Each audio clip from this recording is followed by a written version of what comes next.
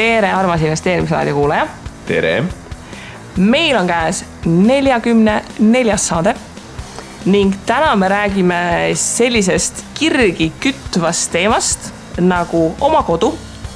Ja küsimus, mille me üritame vastata, on siis kas osta või üürida. Aha.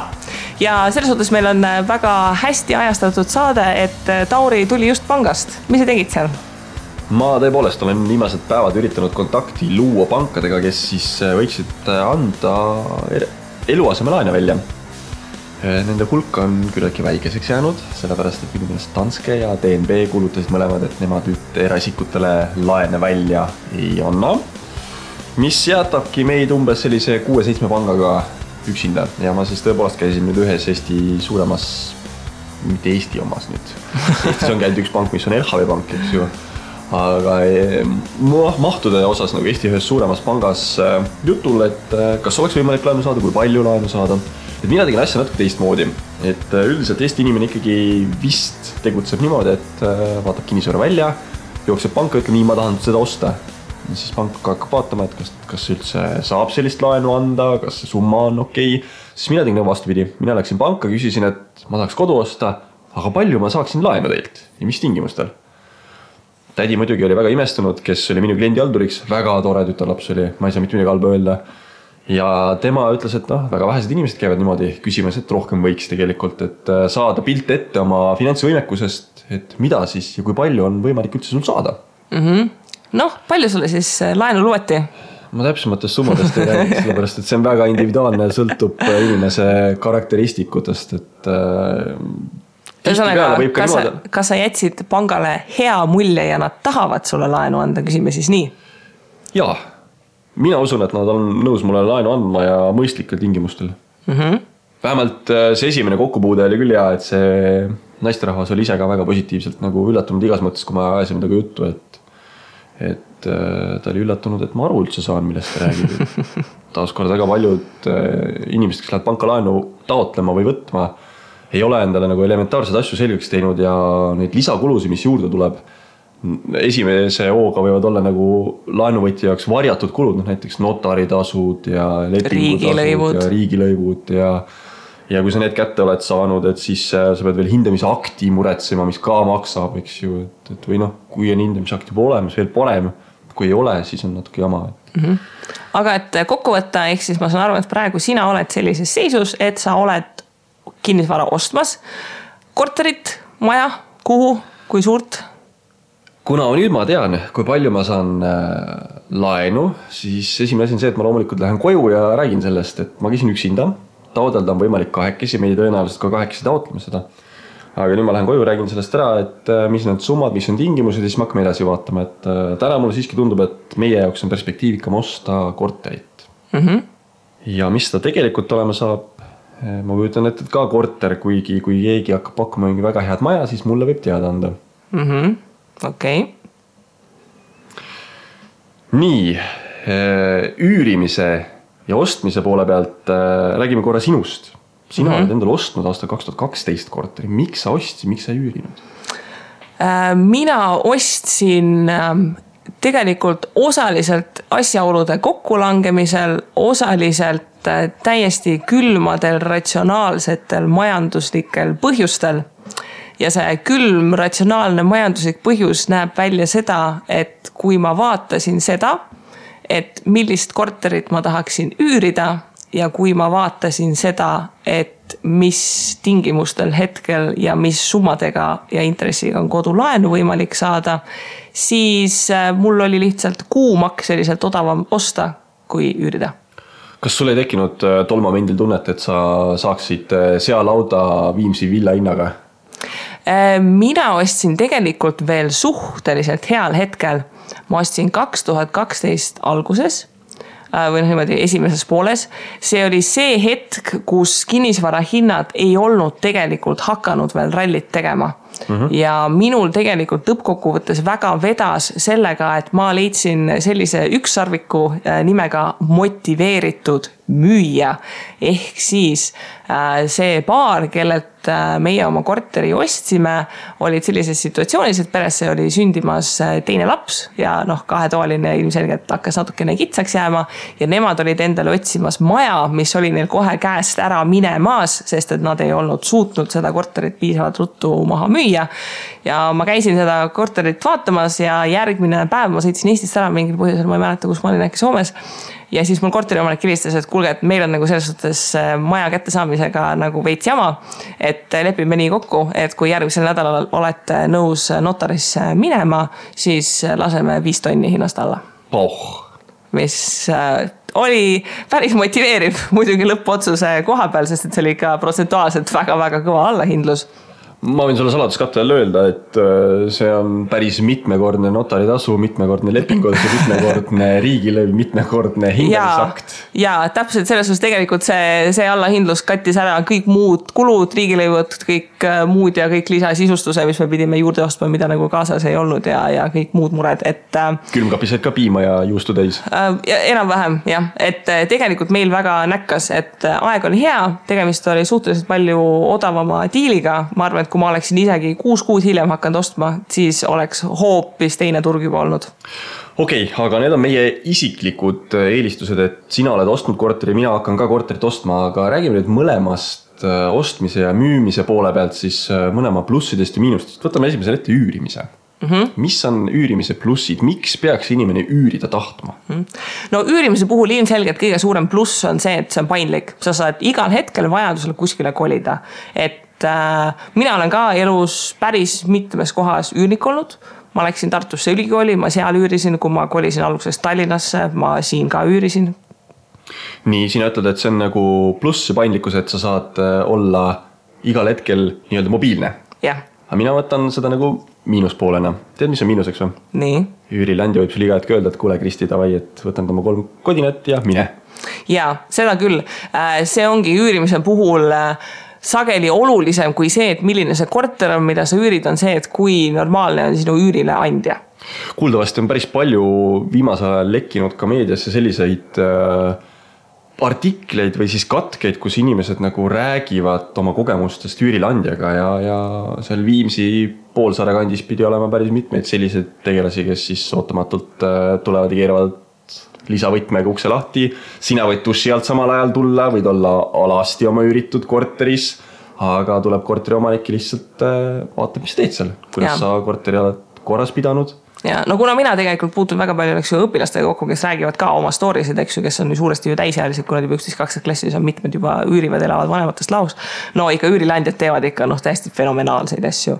Aga samas ilmselge on see, kui ma läksin Tartusse õppima, mul oli plaanis nagu Tartus kuni 3,5 aastat olla, ma lõpuks olin seal vist 2,5 aastat ja siis ma kolisin Tallinnasse ära, selleks ajaks sul ei ole nagu otseselt mõtet osta, kui sa ei plaani just jätta seda tulevikus nagu üürikinnisvaraks aga see ei ole tavaliselt tudengielu alguses nagu enamikele vist veel võimalik. Ühesõnaga sa tahad öelda, et plussiks veel ka see, et sul ei olnud laenulepingut kaelas, mis sind suruks ühte konkreetsesse korterisse kinni põhimõtteliselt või eluasemesse kinni. Jah, täpselt.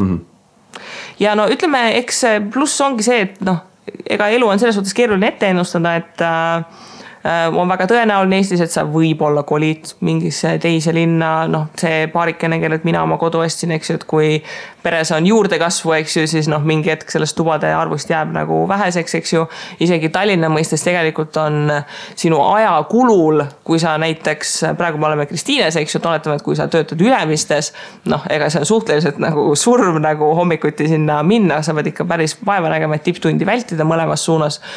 Samas ütleme, et kui sa Ülemistesse tööle kolid, siis miks mitte kolida ka alla kuskile Peetrisse või kuskile elama, kus sa üldse teiselt linna otsast lähened, Et see tund näiteks iga päev edasi-tagasi sõitmist võib olla nagu väga-väga määrav. Okei, see linnasisene asetsemine on võib-olla loogiline, aga kui ma nagu mõtlen selle peale, et kas sa tahad nagu kolida kuskile teise linna, siis mulle tundub, et kõik kolinevad Tallinnasse kokku ja keegi siit nagu välja ei lähe. Mul on selles mõttes endale hea näide tuua, et kui ma Tallinnasse tagasi tulin uuesti, siis ma tegelikult vaatasin ka, et äkki oleks võimalik Tartusse või siis Viljandisse või siis Pärnusse elama saaks, aga töö. Ja, no see ongi see koht, et ega kinnisvara on nendes kohtades odavam sellepärast, et seal väga palju pole tööd teha, Aga see on ka see koht, et mida suuremaks Tallinn kasvab, eks ju, siis seda rohkem see hakkab ikkagist mängima, et praegu vaadata, et Tallinnas, mis piirkondades kütetakse juurde, eks ju, Ülemiste City arendus käib sellise täie rauaga, et sinna tuleb ju mis iganes Tallinna kõige suuremat büroomaja, mis iganes öpikumaja, mis nimetusega see on, mida nad ehitavad, eks ju. Sinna peavad ka inimesed ju tegelikult kuskil ümberringi nagu elada saama, eks ju, et mina elan siin Kristiines, kuhu ehitatakse seda telekomi uut 17 korrust ja ma ei tea, mis iganes 55 meetri kõrgust peakorterit, eks ju, kuhu tuleb ka üle linna inimesed tööle, eks see hakkab, ma loodan, et sellel hetkel, kui ma seda korterit siin müüma tahan hakata, siis on neid inimesi piisavalt, kes siin kandis tööl käivad. Et lihtsalt elu selles suhtes muutub, et võib olla vajadust nagu lihtsalt kolida praktilistel kaalutlustel ja siis on seda kõvasti kiirem teha nii, et sa annad 1 kuu ette hoiatust oma nagu üürileandjale, kui see, et sa nüüd pangale teatad 3 kuud ette, et ma tahan müüa selleks, et sul mingid leppetrahve peale ei tuleks, eks ju. Ja mis on muidugi üürimise juures kõige suuremaks plussiks on see, et igasugused probleemid, mis juhtuvad selle üüripinnaga, ei ole sinu mure. Sina lihtsalt võtad telefoni, valid üürileandja numbri ja ütled, et näed, mul toru lekib kuskilt, ole hea, tule tee korda. Ja. No see väga sõltub selle koha pealt, et näiteks kui ma Tartus olin, siis ma olin Tartu Ülikooli ühikates on nagu see hoolitsus nagu mingi absurdse piirini viidud, et seal tegelikult sul ei olnud lubatud kui ise lambipirni vahetada. Et kui lambipirn läks ka läbi, siis sa pidid helistama nagu alla lauda ja siis keegi tuli seda vahetama. Nii ja naa, eks ju, kellele see meeldib. Lambipirn on selles mõttes loogiline, et mõni elektrik võib seal hakata mõnda näpupidi sees surkima, et saab veel särtsu ka ja siis vaata, kes on süüdi. Ja. Aga üldjoones ongi see, et kui sa mõtled, et näiteks see, et kui korter hakkab ära väsima, enam ei taha seal elada, kolid uuemasse värskemasse, kus on remonti tehtud, eks ju, ise ei pea seda vaeva nägema, et selles suhtes on elu nagu muidugi lihtsam. Okei, aga räägime siis üürimise pool korra sellest rahalisest poolest, et kui soodne on üürida, kui soodne on ise osta ja kuidas sellega on, et kui näiteks sina võtad täna korteri üürile ja 3 kuu pärast tuleb üürileandja ütleb, et kuule Kristi, teeme 10% juurde. Jah. Ühesõnaga, üürile andmine tegelikult on kallis. Kui asi on mugav, sa maksad selle mugavuse eest. Üürile võtmise puhul esimene probleem on see, et sa pead ju kohe maksma tavaliselt tagatisraha 1 kuu üüri, siis 1 kuu üüri ette ja siis veel tavaliselt pead maakleri-tasu ka maksma nende maaklerite ees, kes Eestis enamiku ajast ei tee mitte midagi asjalikku. Et tegelikult üldse üürima alustama hakkamine on tegelikult ka nagu päris kallis, eks ju. Ja teiseks on see koht, et tõesti seda kindlust lihtsalt ei ole, et kui üürileandja tuleb ütlema, et kuule, et nüüd variant 1-2, et kas kolid välja või ma tõstan hinda, eks ju, et samamoodi nagu osad tööandjad ütlevad, järjekord on ukse taga, eks ju, praegusel hetkel eriti et kuna ei ole, tegelikult ei ole, eks ju, aga hea lause on mida öelda. See on kahtepidine selles mõttes, et mina selles mõttes, mul on ka alluvaid ja kui ma otsin endale uusi alluvaid, siis väga raske on leida inimest, kes tahab tööd teha, kes tõepoolest on nagu motiveeritud, et ma kujutan ette, et üürile andmisega on umbes samamoodi. Jaa, sa saad ju head üürnikku. Aga ütleme üürile võtmine on kallis ja kui sa nüüd hakkad loogiliselt mõtlema, miks ta on kallis, on see, et see inimene, kes on selle kinnisvara omanik, peab ju suutma sinu makstud üürist oma laenu ära maksta ja siis teenida mingit kasumit, mida ta siis oma remondifondi ja kõikide muude kulude peale kulutab. Et loogiliselt võttes üürimine ei saagi olla odavam kui kinnisvara ostmine ja üürimine on eelkõige mida kallim, on seda kallim, mida raskem on sellel hetkel kinnisvara osta. Et mida kallimaks kinnisvara üldiselt läheb, seda rohkem on eelist nendel inimestel, kellel on juba kinnisvara käes ja kes saavad seda kellelegi teisele välja üürida. Sest et kui on nagu variant, et nagu kas sa maksad üüri või sa lähed nagu telgis kuuse alla, siis inimene lihtsalt maksab, et mingi hetk sa ei saa enam nagu downsize ida, et nagu üha väiksemasse korterisse kolida. Aga kui ma nüüd ostan endale korteri, räägime selle plussidest ka, et see pruugi korter olla, see võib olla mingi maja, see võib olla suvila, talukene, see võib olla treiler, tiny house movement ehk siis mikromajade liikumine on väga populaarseks saanud just peale majanduskriisi, kus inimestel olid käes väga-väga suured majad, aga pank tahtis väga-väga palju raha saada nende eest ja kui sul tööd ei ole, siis seda väga-väga palju raha välja käia on väga raske, mis tõttu hakatigi vaatama selliste alternatiivsete objektide poole. Aga kui sul on see oma elamine olemas, siis mis on see kõige suurem pluss sinu jaoks, miks sa tahaksid elada oma elamises? No kõige suurem pluss siin kipub olema ikka see emotsionaalne, et ta on päris oma kodu, kui tahan, löön naela seina ja riputan pildi üles. See on see, mida mina kogu aeg mõtlen, et kui ma üürin, siis ma ei saa seda pilti panna sinna, kuhu mina tahan. Ma ei saa seda tapeeti panna seina, kui mina tahan, või kui ma tahan mingit remonti teha, siis ma pean ikkagi kooskõlastama selle üürileandjaga, võib-olla teile meeldi, võib-olla teile sobib. Ühesõnaga, see on väga raske, aga kui sul on see enda oma, siis sa oled nagu omas kodus vaba. Ja no see on ka see koht, et nagu sa tõid üürikorteri jõudus näiteid, siis oma kodus, kui tuled duši alt, ei pea kartma, et keegi võõras tuleb võtmetega, astub sisse, eks ju. Seal on probleem muidugi see, et kui sa ostad sellise korteri, kus naaber aknast sisse näeb, siis vaatad, sul kardinad oleksid ees. Õnneks mul on selline kodu, kus ükski naaber ei näe aknast sisse, hullult hästi planeeritud. Aga üldjoon jah, see oma kodutunne, see kindlus, et see on sinu enda oma, sa kujundad nii, nagu sa tahad, sa teed, mida sa tahad, mängid mõistlikult valjut muusikat, ilma et naabrid kurtma hakkaksid. Et sellel on nagu oma väärtus ja selles suhtes me aeg-ajalt nagu nokime raadios ka, et eestlased nagu väga armastavad nagu kinnisvara, eks ju. Aga Arusaadav miks? Arusaadav miks ja arusaadav see, et ikkagist oma kodus on koht, kus sa magad. Selles suhtes sa peadki ennast tundma seal turvalisena, et see on nagu sinu oma. Ja nagu sa juba välja tõid, siis tõenäoliselt oma kodu on rahaliselt soodsam, sellepärast et sa ei pea kellegi teise kasumit kinni maksma. Jah.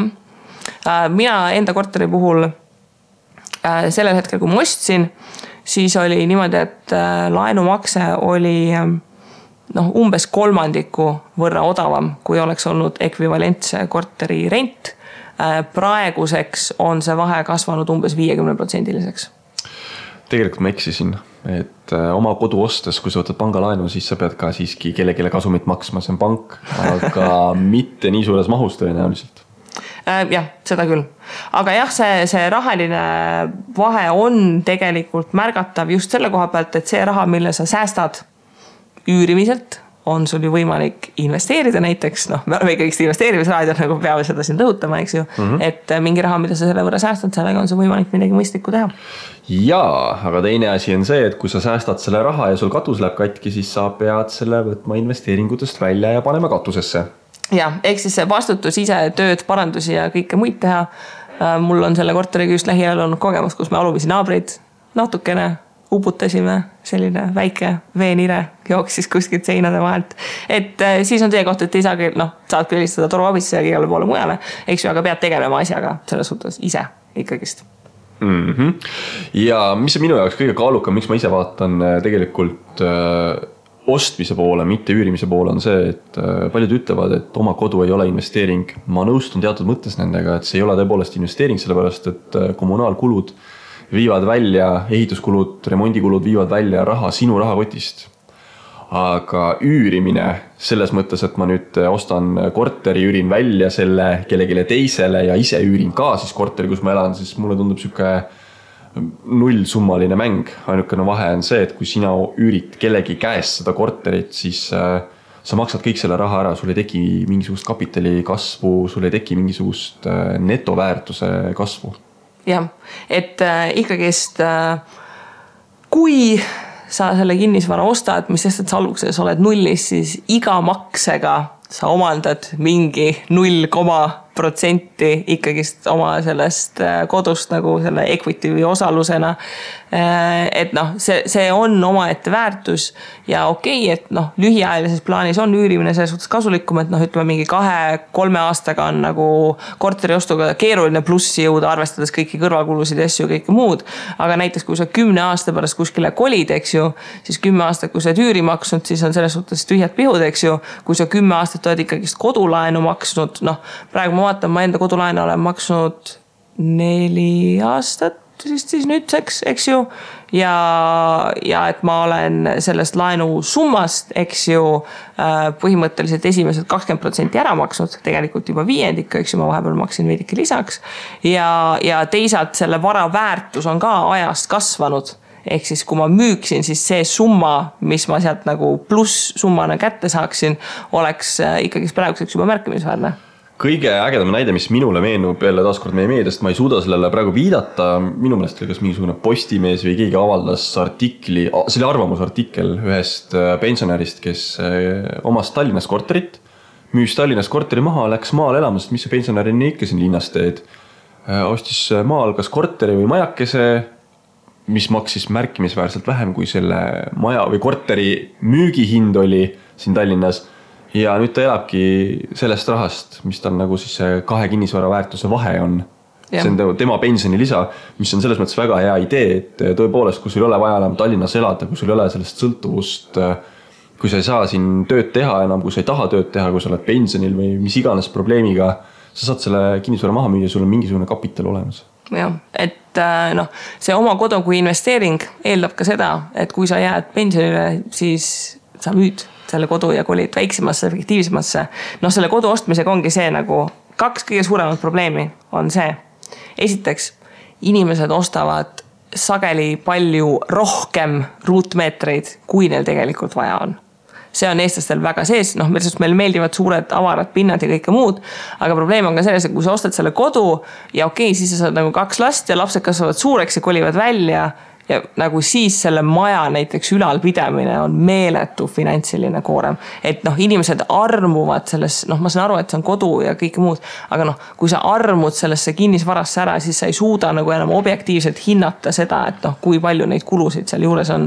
Üks asi veel, millele ma tahaksin tähelepanu pöörata on see, et kui ma ennem ütlesin, et kodu kui investeering, et ühes mõttes ta on ja teises mõttes ta ei ole, siis ma tahaksin viidata sellele, et kui sa lähed uut kodu ostma, siis alati tasub vaadata, millise energiaklassiga on maja, et millised on need kommunaalkulud, mida sa pead juurde maksma igakuiselt. Et mul ikka sümpatiseerib see näide, et oletame, et mul on võimalik kogukulu 600 eurot iga kuu välja käia ja mul on nüüd valida, kas ma võtan vana korteri, maksan 350 eurot näiteks laenu või siis üüri, kumba pidi ta tuleb, ja 250 eurot maksan kommunaale.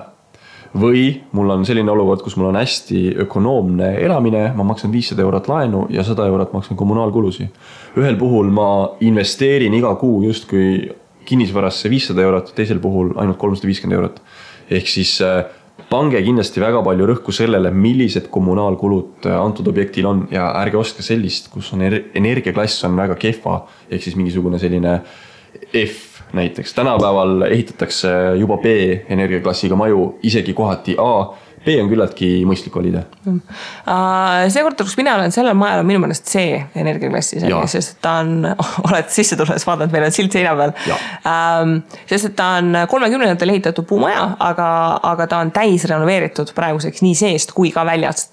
Ehk siis teatud tingimustel puumajale selles suhtes old school, tal ei olegi võimalik sisuliselt nagu energiaklassi teatud tingimustel saada, aga see, et sa vaatadki, et mis kvaliteediga see ehitus on, sest et minul samamoodi, kui ma otsisin korterit, üks tingimus see, et ma ei tahtnud keskküttega kodu.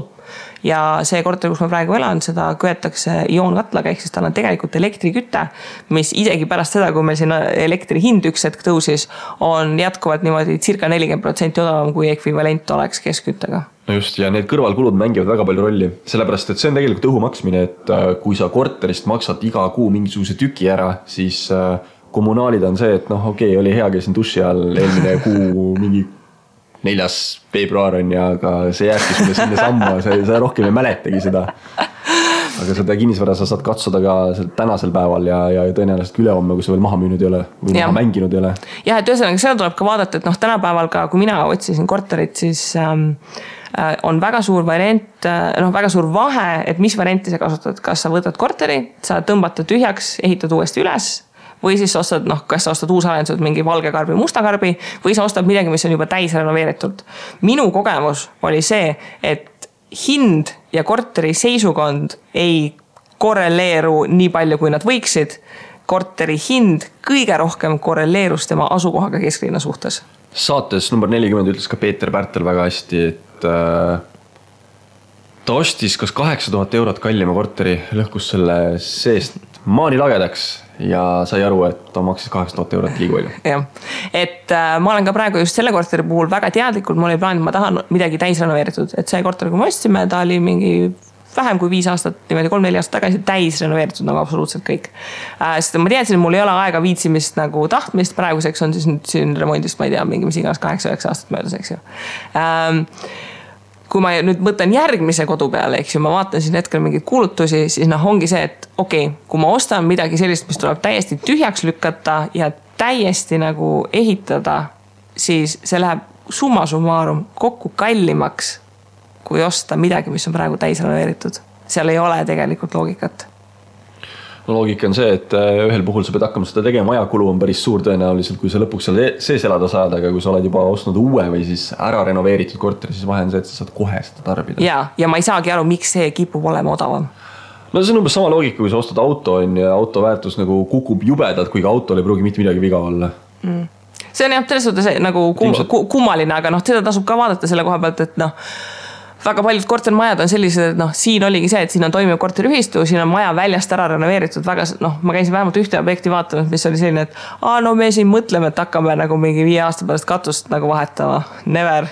Ei, see jama ei ole seda väärt. Seal võib ka see põhjus olla, et lõppkokkuvõttes, kui see 5 aastat möödas on uued elanikud peal ja see mõte võib küll olemas olla, et me nüüd hakkame vahetama, aga siis kellegi selgub, et kuule, et mul ei ole raha ja kellegi teisele, et tal ei ole raha ja siis jäädki sinna renoveerimata majja, et see on ka üks põhjus, miks valida renoveeritud juba või siis uus. Ja, et selles suhtes stress on ka nagu selles suhtes omaette väärtus, mida tasuks nagu arvestada, et on tore, kui seda ei ole.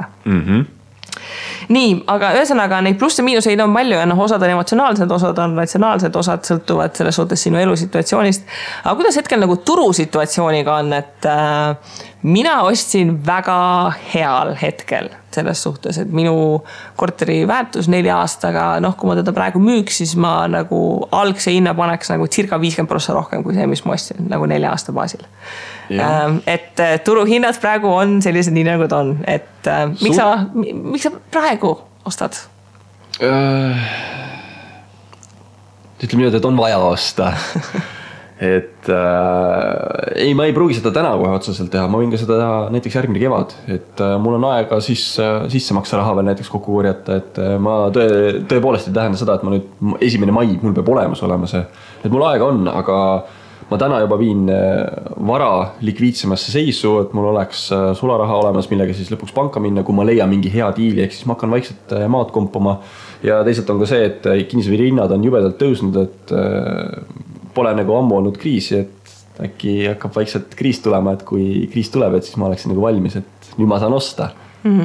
Mina panustan selle peale, et ma umbes niimoodi 1-2 aasta pärast võib-olla tahaks osta järgmist kodu. Ma loodan, et sellel hetkel on järelturule jõudnud neid kortereid, mida ma praegu vaatan, et on liiga kallid, et siis oleks võimalik mõistlikuma hinnaga neid natukene osta. Aga miks sa tahad ära kolida? Sul on tegelikult väga normaalne asukoht, väga normaalne korter, kõik on nagu väga tipp-topp. Kas sul on suuremat korterit vaja? Suuremat korterit on lihtsalt sellepärast vaja, et kuna me mõlemad mehega teeme väga palju kodus tööd, siis kui 2 inimest korraga töötavad ühes korteris, siis nad hakkavad üksteisele närvidele käima. No aga sul on ju väljas puudekuur olemas. Kuhu mehed käivad? Ei. Päevasel ajal paned sinna talle kontor püsti ja? Ei, pigem oleks mina see, kes puukurimist läheks. Värske õhk ja päike paistab ja. Aga täiesti selles suhtes praktiliselt jah, et praegu me siin investeerimisraadiot lindistame ka suhteliselt kitsates oludes, et lihtsalt ma olen selline inimene, kes tunneb, et rohkem ruumi oleks äge. Okei, ühesõnaga, sul on vaja neid palju ruutmeetreid? Mitte palju ruutmeetreid, aga võib-olla kuidagi selline natukene teistsugust planeeringut ja nagu natukene nibin-nabin. Kõrgemaid lagesi?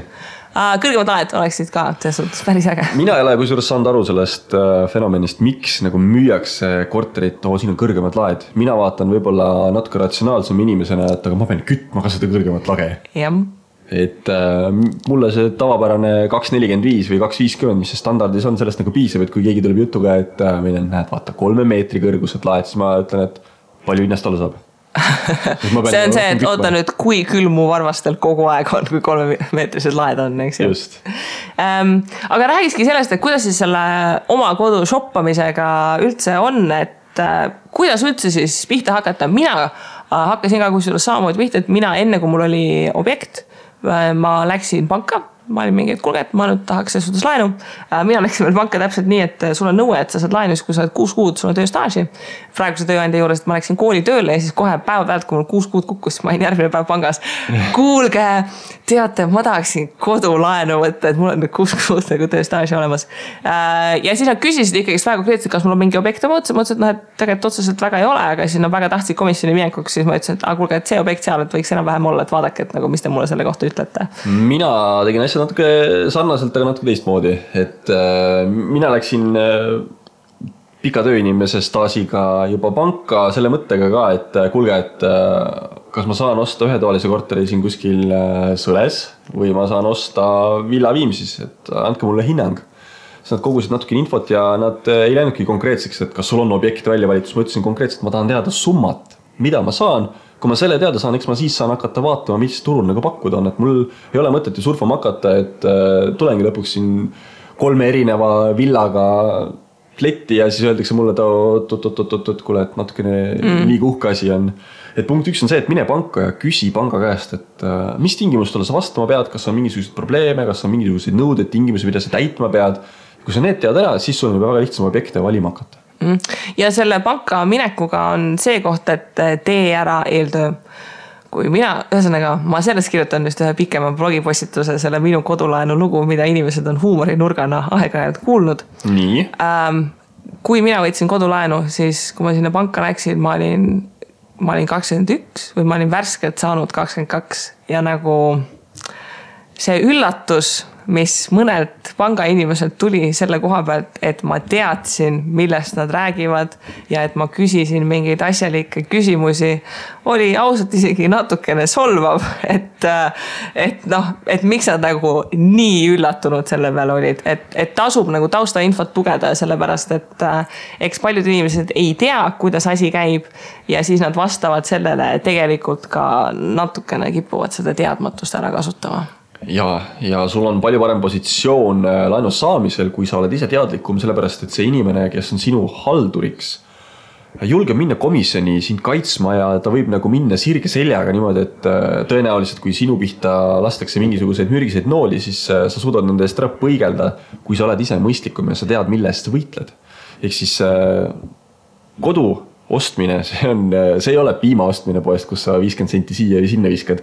Kodu ostmine, see on kallis asi ja kui sa suudad näiteks pool protsendi punkti ehk siis 2,5 pealt 2,0 peale näiteks baasintressi maha kaubelda, siis sinu jaoks võib see tähendada paari tuhande eurost võitu. See on juba rohkem, see on juba mingi 10 000 enam vähem. Ja. Oleneb laenu suurusest, kui palju sa seda võtad. Ja. Aga sul on võimalik päris palju võita, kui sa suudad ära nagu põhjendada, miks see nii on. Ja see inimene, kes hakkab tegema sinu taotlust edasi komisjonile, siis tema panebki selle paketi kokku ja peab sind nagu kaitsma, tema nagu sinu poole peal peaks tegelikult olema. Ja. Et kasuta seda ära, et sa tead, mille eest sa saadad enda eest inimese võitlusesse panga komisjoniga. Ja tasub ka öelda, et pank võib olla nii ja naapidi. No ühtepidi olla väga pessimistlik sinu laenulimiidi koha pealt, teistpidi ta võib ülioptimistlik olla ja pakkuda sulle mingit ulmesummat. Et kui pank pakub sulle mingit väga suurt summat, siis see ei tähenda, et sa peaksid nagu nii suure kindlasti kodu ostma. Et kui pank ütleb 200 000 on laenulimiid, see ei tähenda, et sa pead, et ma panen kv.es, et miinimum 180 000 ja siis hakkam vaatama, eks ju. Et see lihtsalt tähendab nagu lage. Parimad näited aastast 2006 ja 2007, kus pank lihtsalt pani kõikidele raha teele. Põhimõtteliselt nagu miljon kõigile oli nagu selles suhtes nagu slogan sellel hetkel. See, et kas kõik selle miljoni eest oleksid pidanud selle Mustamäe 2-toalise ostma on nagu omaette küsimus. Reaalsus on see, et tegelikult ei pidanud, et väga palju kortereid siiski võeti tagasi lõpuks. Aga kuidas siis selle objektide vaatamisega on, et kui me siin Peeter Pärteriga paar osa tagasi rääkisime, et investeerimiseks tuleks 100 objekti läbi vaadata ja siis oma kodu ostmiseks palju tuleks siis läbi vaadata? Objekte? Jah. Mina olen vaadanud põhimõtteliselt terve kv.ee 2 korda läbi. Aga City24? Seda olen ka vaadanud, aga ma ei ole nagu reaalselt veel kuskil koha peal käinud, sellepärast, et mul ei ole mõtet koha peale minema hakata, kui ma ei tea, kui palju ma laenu saan. Et punkt 1 ongi see, et sa käid pangas ära, saad teada need summad ja punkt 2 on see, et sa ei käi mitte ühes pangas ära, vaid sa käid mitmes pangas ära. Mina konkreetselt olen kontakti võtnud ala 5 või 6 pangaga Eestis, kes siis kodulaenu pakuvad. Ühe juures olen käinud juba vestlusel, üks on mulle helistanud üks on saatnud täpsustavat infot ja 3 tükki vist on kuskil suikumas alles. Jah. Ja ühesõnaga, kui sul on nüüd konkureerijad pakkumist käes, sest need võivad ka pangati erineda, et minul oli ikka mitukümmend tuhat oli pankade erinevus ühest pangast versus teisest pangast, kuigi alginfo oli täpselt samasugune, mis ma esitasin. Ja ka intress oli erinev ilma nii-öelda kauplema asumata oli juba baasintressid circa 1% punkt erinev, mis pikas perspektiivis on väga suur erinevus. Jah.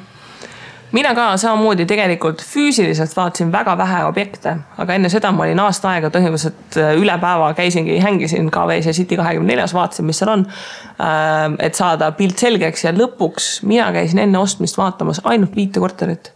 Sest mul oli väga konkreetselt paigas, see on see, mida ma tahan saada ja mul oli ka arusaam, et kui palju selliseid objekte turul üldse olemas on. Et selles suhtes, et ma panin ka nagu sellise hinnavahemikud suhteliselt nagu täpselt paika, et ma ei hakanud selles suhtes enda aega nagu raiskama, et et ma lähen vaatan seda, et ta on mingi 10 000 kallim, et äkki hakkab meeldima, eks ju, et nagu see on hetkel piir ja nii ongi. Vaata, probleem ongi selles, et kui hakkabki meeldima, siis on see, et sa pead mõtlema, et kus sa nüüd selle 10 000 laenuvõimekust juurde saad, kui sul on seda varasemalt olemas olnud, kui sa oled täie mahuga ära võtnud kogu limiidi, mis sul antakse, näiteks sul antakse 100 000 laenu ja sa lähed vaatama 110 000 korterit, mis on issand kui nummi ja siis sa avastad, et sul on 10 000 puudu limiidist. Jah, et see korter, mille mina lõpuks ostsin, oli ikkagist selle hetke laenu limiidist äkki mingi 70% või, et selles suhtes, et ei polnud täissummatki siis polnud täissummatki, et selles suhtes ei ole nagu kui palju lisaõnne sa selle lisa 10 ruutmeetri pealt saad. Teine asi on see, et miks ma arvan, et sa tegid tagasi, et sa ei võtnud täislimiiti on see, et sa võid küll olla suuteline 100% ära võtma, aga tänastes tingimustes, kus Euribor on negatiivses alas, pank küsib küll 0 Euribori eest, pluss oma marginaal. Mis siis, kui Euribor on 5% ja sinu panga marginaal on näiteks 3%, sa maksad 8% laenu pealt. Kas sa oled valmis, et su tänane kuumakse 350 eurot on 550 eurot? Jah, et sellega tuleb ikkagist arvestada, et kas või see, et mina olen ka võtnud 2 peale mehega laenu, et näiteks situatsioonis, kui näiteks 11 on töötu, eks ju, kes siis, kust siis tuleb see raha, eks ju, või ongi nagu, kui majandus hakkab üks hetk rallima, eks ju, sul on kõik muud kulud ka, eks ju, et see mingi lisa 100 euri tekib kodulaenu maksele väga väikse protsendi nagu boostiga juurde. Just, ja sa pead olema valmis, kui üks teist töötuks, sa pead olema valmis selleks, et sa suudad laenuga seotud kulud ära teenindada, sa suudad oma kaabeltelevisiooni ära maksta ja sa suudad ka leiva lauale tuua ja kui veel masu on käes, ehk siis üks perest on nagu töötuks jäänud, teisel vähendatakse palka näiteks 10%, siis kas sa oled valmis sellega, et ootamatult see Euribor ongi tõusnud kõrgemale? Jah. Aga kuidas üldse, kui sa objekte vaatad, siis kuidas olla kindel, et see on nagu hea objekt, et okei, ta nagu meeldib, tal on nagu planeering on äge ja kõik muu, ütleme ausalt, väga palju korterid on sellise planeeringuga, et ma ei saa üldse aru, kes nad kunagi nagu valmis on teinud, eks ju. 2007 on eriti niisugune talendikas aasta olnud. Et tõesti, selles on nagu õudne, ma ei saa üldse aru, kuidas seal keegi elab, aga kui me hakkame rääkima nagu konkreetselt füüsilisest ehituskvaliteedist.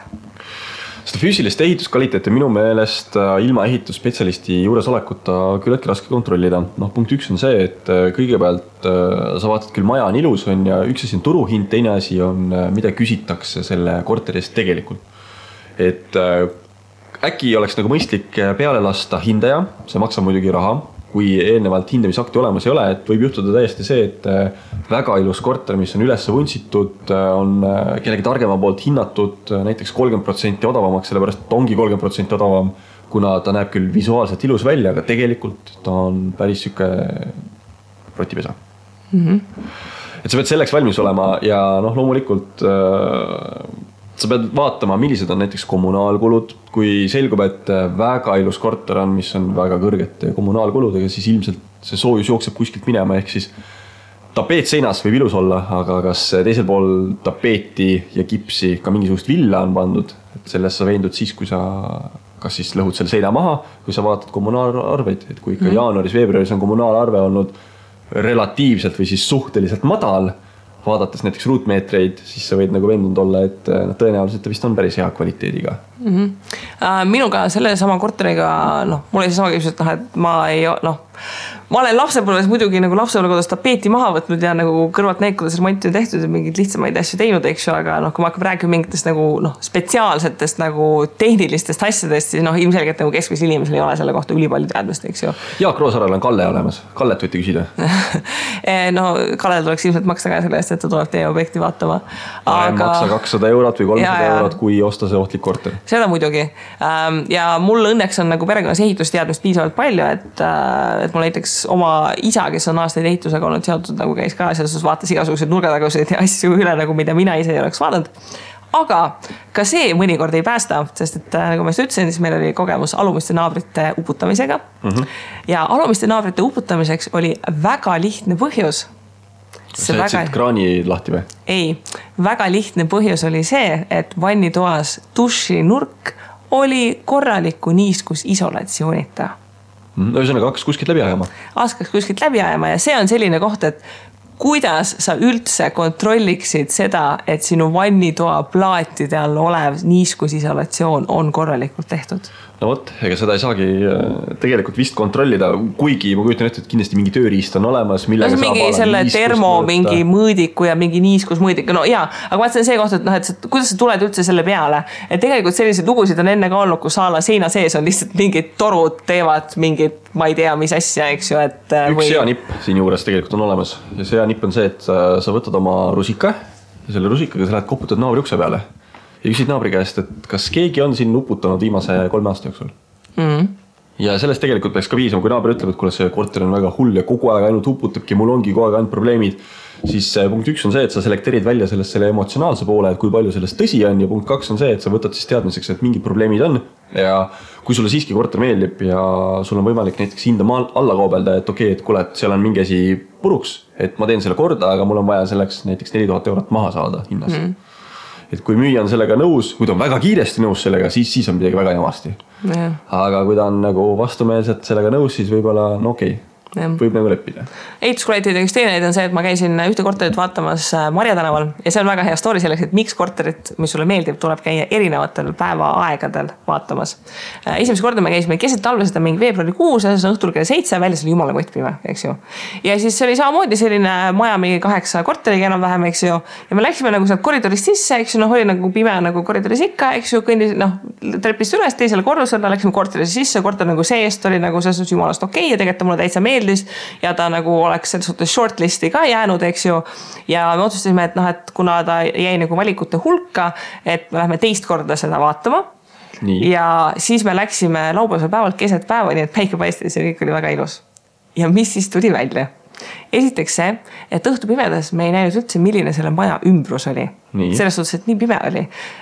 Seal Marja tänaval, seal sõjaväeosade taga, seal olid maja hoovis on vaata mingid kuurid, kus on mingi, kellel on nagu küttepuud ja kellel on vanad motikad ja mis iganes, et ta nägi nagu see aknast vaade, nagu, kui sa päeval vaatasid, oli ikka nagu päris selles suhtes kole, eks, et oli selles suhtes päris korralik mudaauk, mida õhtul pimedas üldse ei näinud.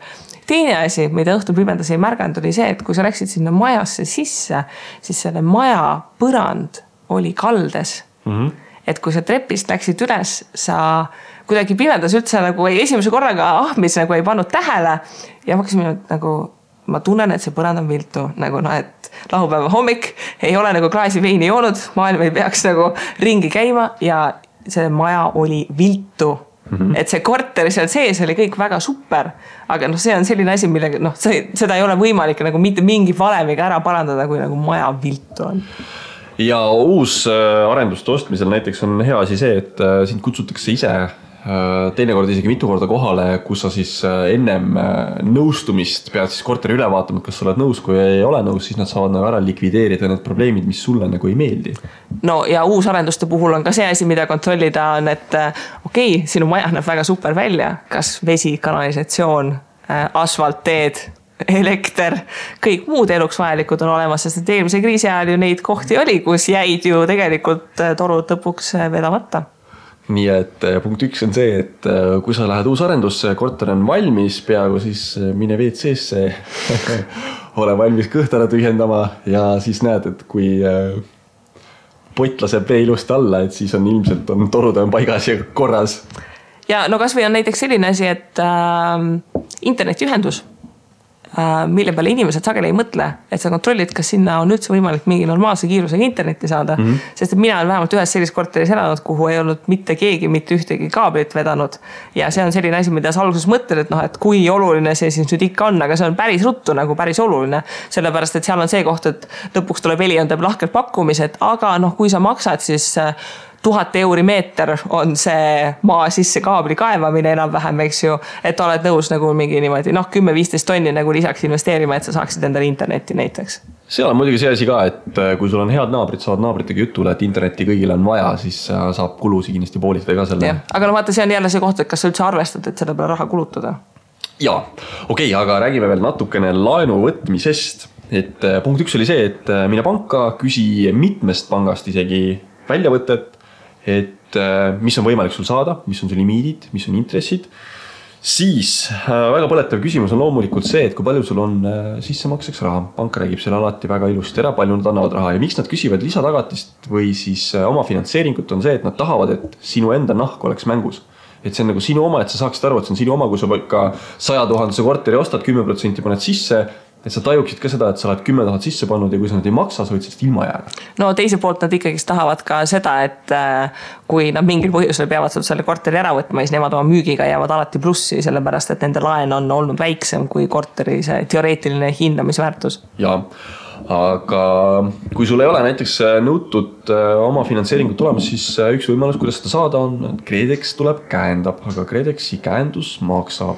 Jah, kas ta maksis äkki mingi 1% laenu jäägist?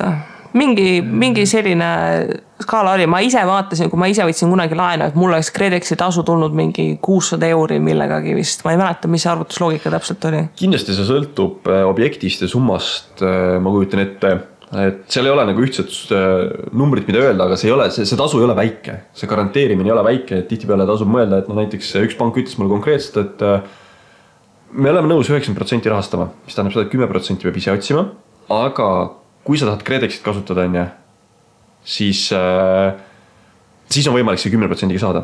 Aga kui sa ei taha KredExit kasutada, siis me oleme nõus ka niimoodi, et 15% on sinu oma osalus. Ehk siis tasub mõelda, et kui ma selle 5% juurde korjan, kas ma saan sellest võitu või mitte, sest sina teed välja, et 600 eurot maksab KredEx ja sinu näite puhul oletame, et see on 100 000 korter, 10% on 10 000, 15% on 15 000, nüüd mõtledki, et kas sa oled nõus, et maksad 600 eurot, et 5000 eurot sisuliselt laenu saada.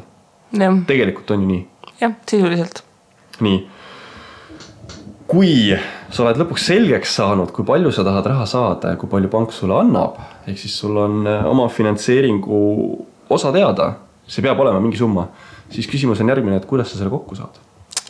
See on see $1 miljoni küsimus. Mina kogusin sissemaksu raha kokku nii, et me hakkasime raha koguma, kui me olime mehega mõlemad tudengid ja kui me läksime mõlemad tööle, siis me aasta aega elasime puhtalt ühest palgast, nii et teine palk 100% läkski sissemaksu kogumiseks. Ja nagu tegelikult siin ei ole mingit sellist magic tricki, et tuleb kuskilt lisaraha teenida ja tuleb väga tuimalt see raha lihtsalt kõrvale panna. Ja, mida mina näiteks teinud on see, et ma olen mitmeid aastad investeerinud ja nüüd ma täna siis väljun nendest investeeringutest ja kuna kui ma hakkasin investeerima, mu üks mõte oli ka see, et ma tahaksin küll olla finantsiliselt vaba ja eelkõige tähendas seda, et mu investeeringud suudavad ära katta minu igakuise nagu kuumakse. Kõigepealt on see, et mul on see korter vaja saada, et see kuumakse tekiks, eks ju, et nüüd mul on investeeringuid tekkinud, ma võtan välja, aga ma samas üritan ka jätkata veel investeerimist. Et lõpuks ma ikkagi saavutaksin selle, et mul on see korter olemas, mul on sissemakse tehtud, siis mul lisatagatisi asju ei ole anda ja lõpuks mu investeeringud veel katavad ära ka selle eluaseme nii-öelda seotud kulud. Et see oleks nagu ideaalne moment minu jaoks. Ehk siis kui sa oled näiteks täna 18, lähed tööle, siis ostadki korteri alla 25-selt ja 6 aastat on sul aega sissemaksu raha korjata, investeerida seda raha ja kui see aeg on käes, siis võtad välja, ostad korteri ära ja jätkuvalt ei unusta ära, et sa peaksid investeerima ja sul on korter ka olemas. Jah. Aga üks põletav küsimus veel, kuidas siis pangaga läbi rääkida? Kui kindlalt sina tundsid ennast täna seal pangakontoris olles, et sul on õigust midagi nõuda, soovida, tahta? Minu kliendihaldur, kes minuga suhtles, oli väga normaalne tütarlaps. Ma ei lähe üldse kaasa nende hirmujuttudega, mida räägitakse, et kus pangas on ebakompetentsed inimesed, kes ajavad mingisugust hülgemela, vabandust mu brutaalse väljenduse eest, sellepärast, et minu kogemus oli tõepoolest hea ja see inimene, kes minuga rääkis, oli näha, et ta oli nagu minu poolt, ta oli motiveeritud minuga nagu toimetama ja kindlasti mul on mingisugune võimalus seal oma sõna kaasa öelda, aga noh, suur punkt on ikkagi või suur küsimärk on ikkagi see, kuidas see kliendihaldur suudab laenukomisjonile need ideed maha müüa. Siis temast ilmselt ei sõltu midagi. Mina võin talle üle öelda, et kuule, anna mulle 0,01% marginaaliga laenu. Tema ütleb, et see on ilmselgelt võimatu, aga mina ütlen, et sa pead seda tegema. Siis ta võib küll selle jutuga minna komisjoni, aga see komisjon ei pruugi nagu seda rahuldada. No eks näeb, kui sa kõik pangad oled läbi. Minu kogemus nii, et ühe pangaga oli väga hea kogemus, ühe pangaga oli selline nii ja naa ja kolmandaga oli päris halb kogemus. Nii et ka selles suhtes sõltub. Aga tasub meeles pidada, et lõppkokkuvõttes pank ikkagi tahab tegelikult sulle raha välja laenata selle tingimusel, et sa selle usinad tagasi maksad ja nemad kasumit teenivad, et on läbirääkimisruumi ja tasub küsida ja mina väga konkreetselt näiteks ka läbirääkimistel küsisin, et kui mulle see marginaali määr anti, siis ma ütlesin, et aga oletame, et ma ei võta praegu laenu, et mida ma peaksin tegema selleks, et nagu kui ma näiteks tuleks 6 kuu pärast näiteks uuesti konsultatsioonile, et minu marginaal oleks näiteks 0,1% võrra väiksem. Et mida ma peaksin tegema. Ja tegelikult vastati nagu täiesti adekvaatselt selle koha pealt, et mis nagu need realistlikud mõõdikud on, mida pank võtab arvesse, et seal on võimalik läbi rääkida. Tasub proovida katsetada. Ja sinu näide, et 0,1% küsisid allapoole on ja siis tegelikult suure summa pealt on see väga suur summa. 0,1 tundub väga väike summa, väga väike number olevat, aga mis see võib summeeruda, see võib väga suureks summeeruda. Ja see on see sama koht ka kõikide lisatasudega, tasub läbi rääkida. Näiteks pangas on see lepingu tasu, eks ju, mis on ta mingi 200 € pluss ala mingi protsent, eks ju. Mina enda pangale ütlesin, et kuulge, et ma maksan teile nii mitukümmend 1000 € intressi, et teeme nii, et lepingu tasu on see miinimum, eks ju. Ja see nagu läheb ka täiesti läbi. Samamoodi mingid kindlustused oli, samamoodi ma ütlesin pangale, et palun tehke mulle nüüd nagu mingi see suhtes vastupakkumine, eks ju, et kas ma võtan kuskilt mujalt või ma võtan läbi teie kindlustusseltsi, eks ju. Et see lepingutas alla kauplemine on täiesti võimalik ka kõikidel inimestel, mitte ainult Kristil selles mõttes, et kui mina läksin täna panka, taaskord me lindistame seda märtsi keskpaigal, osa tuleb välja märksa hiljem, aga et te siis teaksite, et märtsi keskpaiga seisuga kohe kliendihaldur ütles väga hästi, et näed, et teatud summani on selline protsent vaja maksta lepingutasuks, aga kui see summa läheb suuremaks, siis me kohe vähendame seda poole võrra. Et see juba andis minule indikatsiooni kätte, et tegelikult on läbirääkimine võimalik. Lihtsalt see ei ole poest piima ega peti ostmine, vaid see on ikkagi korteri ostmine, mis on märksa kallim. Ja no eks tuleb ka arvestada lisakuludega ka need igasugused lisanõuded, eks ju see, et esiteks sul on vaja kindlustada, eks ju, et sul on tavaliselt see, et sa kindlustad ära objekti ja sa kindlustad ära ennast ja oma kaaslaenajat, eks ju, et tegelikult 3 erinevat kindlustust, mis sul peavad nagu suhteliselt pidevalt jooksma, eks ju. Ja ongi kõik need riigilõivud asjad, et kes splitib notari tasu kellega, eks ju, et müügitehing, kes sellest maksab, kas sina või see, kes müüb, eks ju, et seal on ka üldiselt võimalik läbi rääkida. Aga viimane teema, kuidas siis selle intressiga on? Tegelikult on 2 fundamentaalselt olulist otsust, mida kodulaenu puhul teha. Üks on see, et kas sa võtad endale sellise intressi, mis on marginaal pluss Euribor või siis sa fikseerid ja teine on see, et mis struktuuriga sa laenu võtad, et kas sa võtad annuiteetmaksega ehk siis iga kuu sama summa või sa võtad võrdsed põhiosad ehk siis sa alguses maksad rohkem. Ehk siis nendest 2 suurest otsusest, mis sul on plaanis? Ma arvan, et ma võtan annuiteedi lahenduse, kus mul on kuumakse suurus on enam-vähem sama.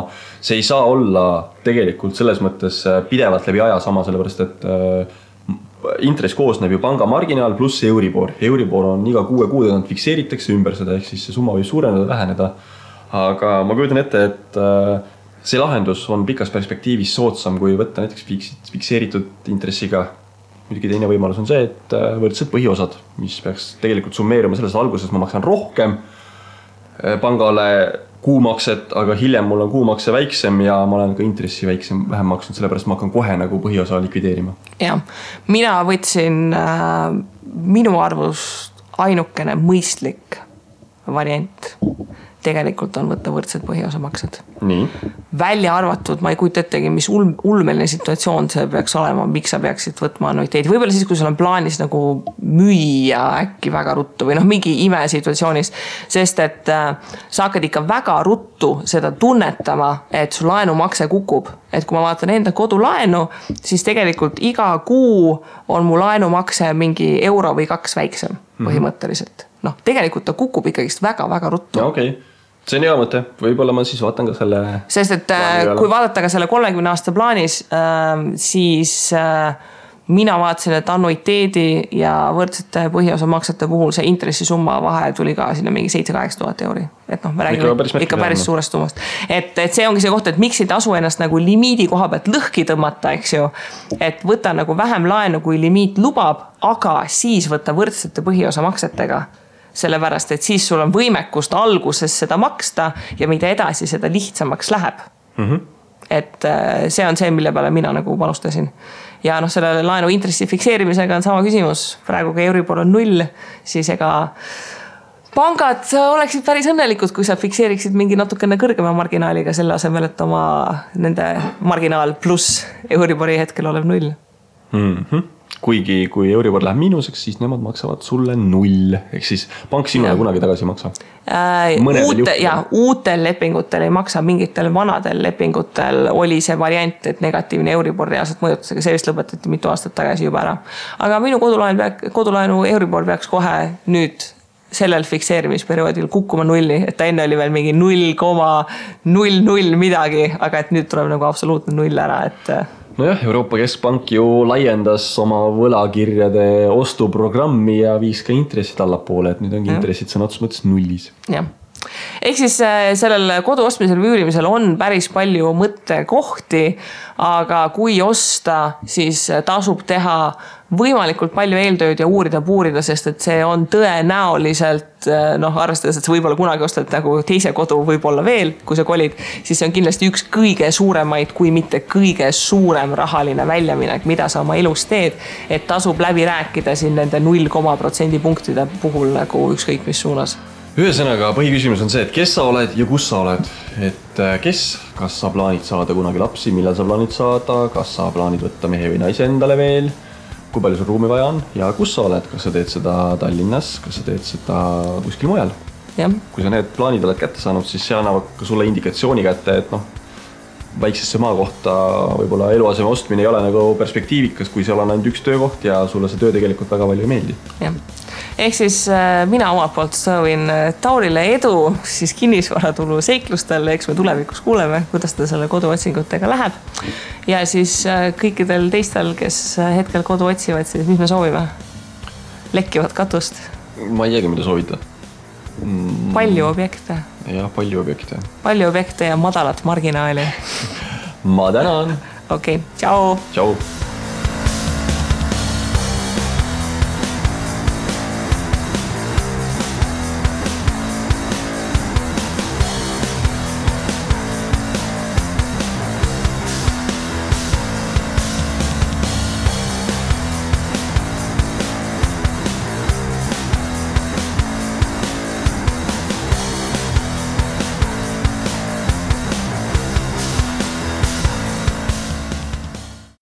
Investeerimisraadios kuuldud tuleb käsitleda kui meelelahutusväärtusega informatsiooni. Me ei jaga investeerimisega maksunu ning kuigi püüame edasi anda võimalikult täpset teavet, siis igasugune investeerimisrisk jääb investori enda kanda. Ükski investeerimisraadios nimetatud tehing ei kätke endast soovitust antud vara osta või müüa.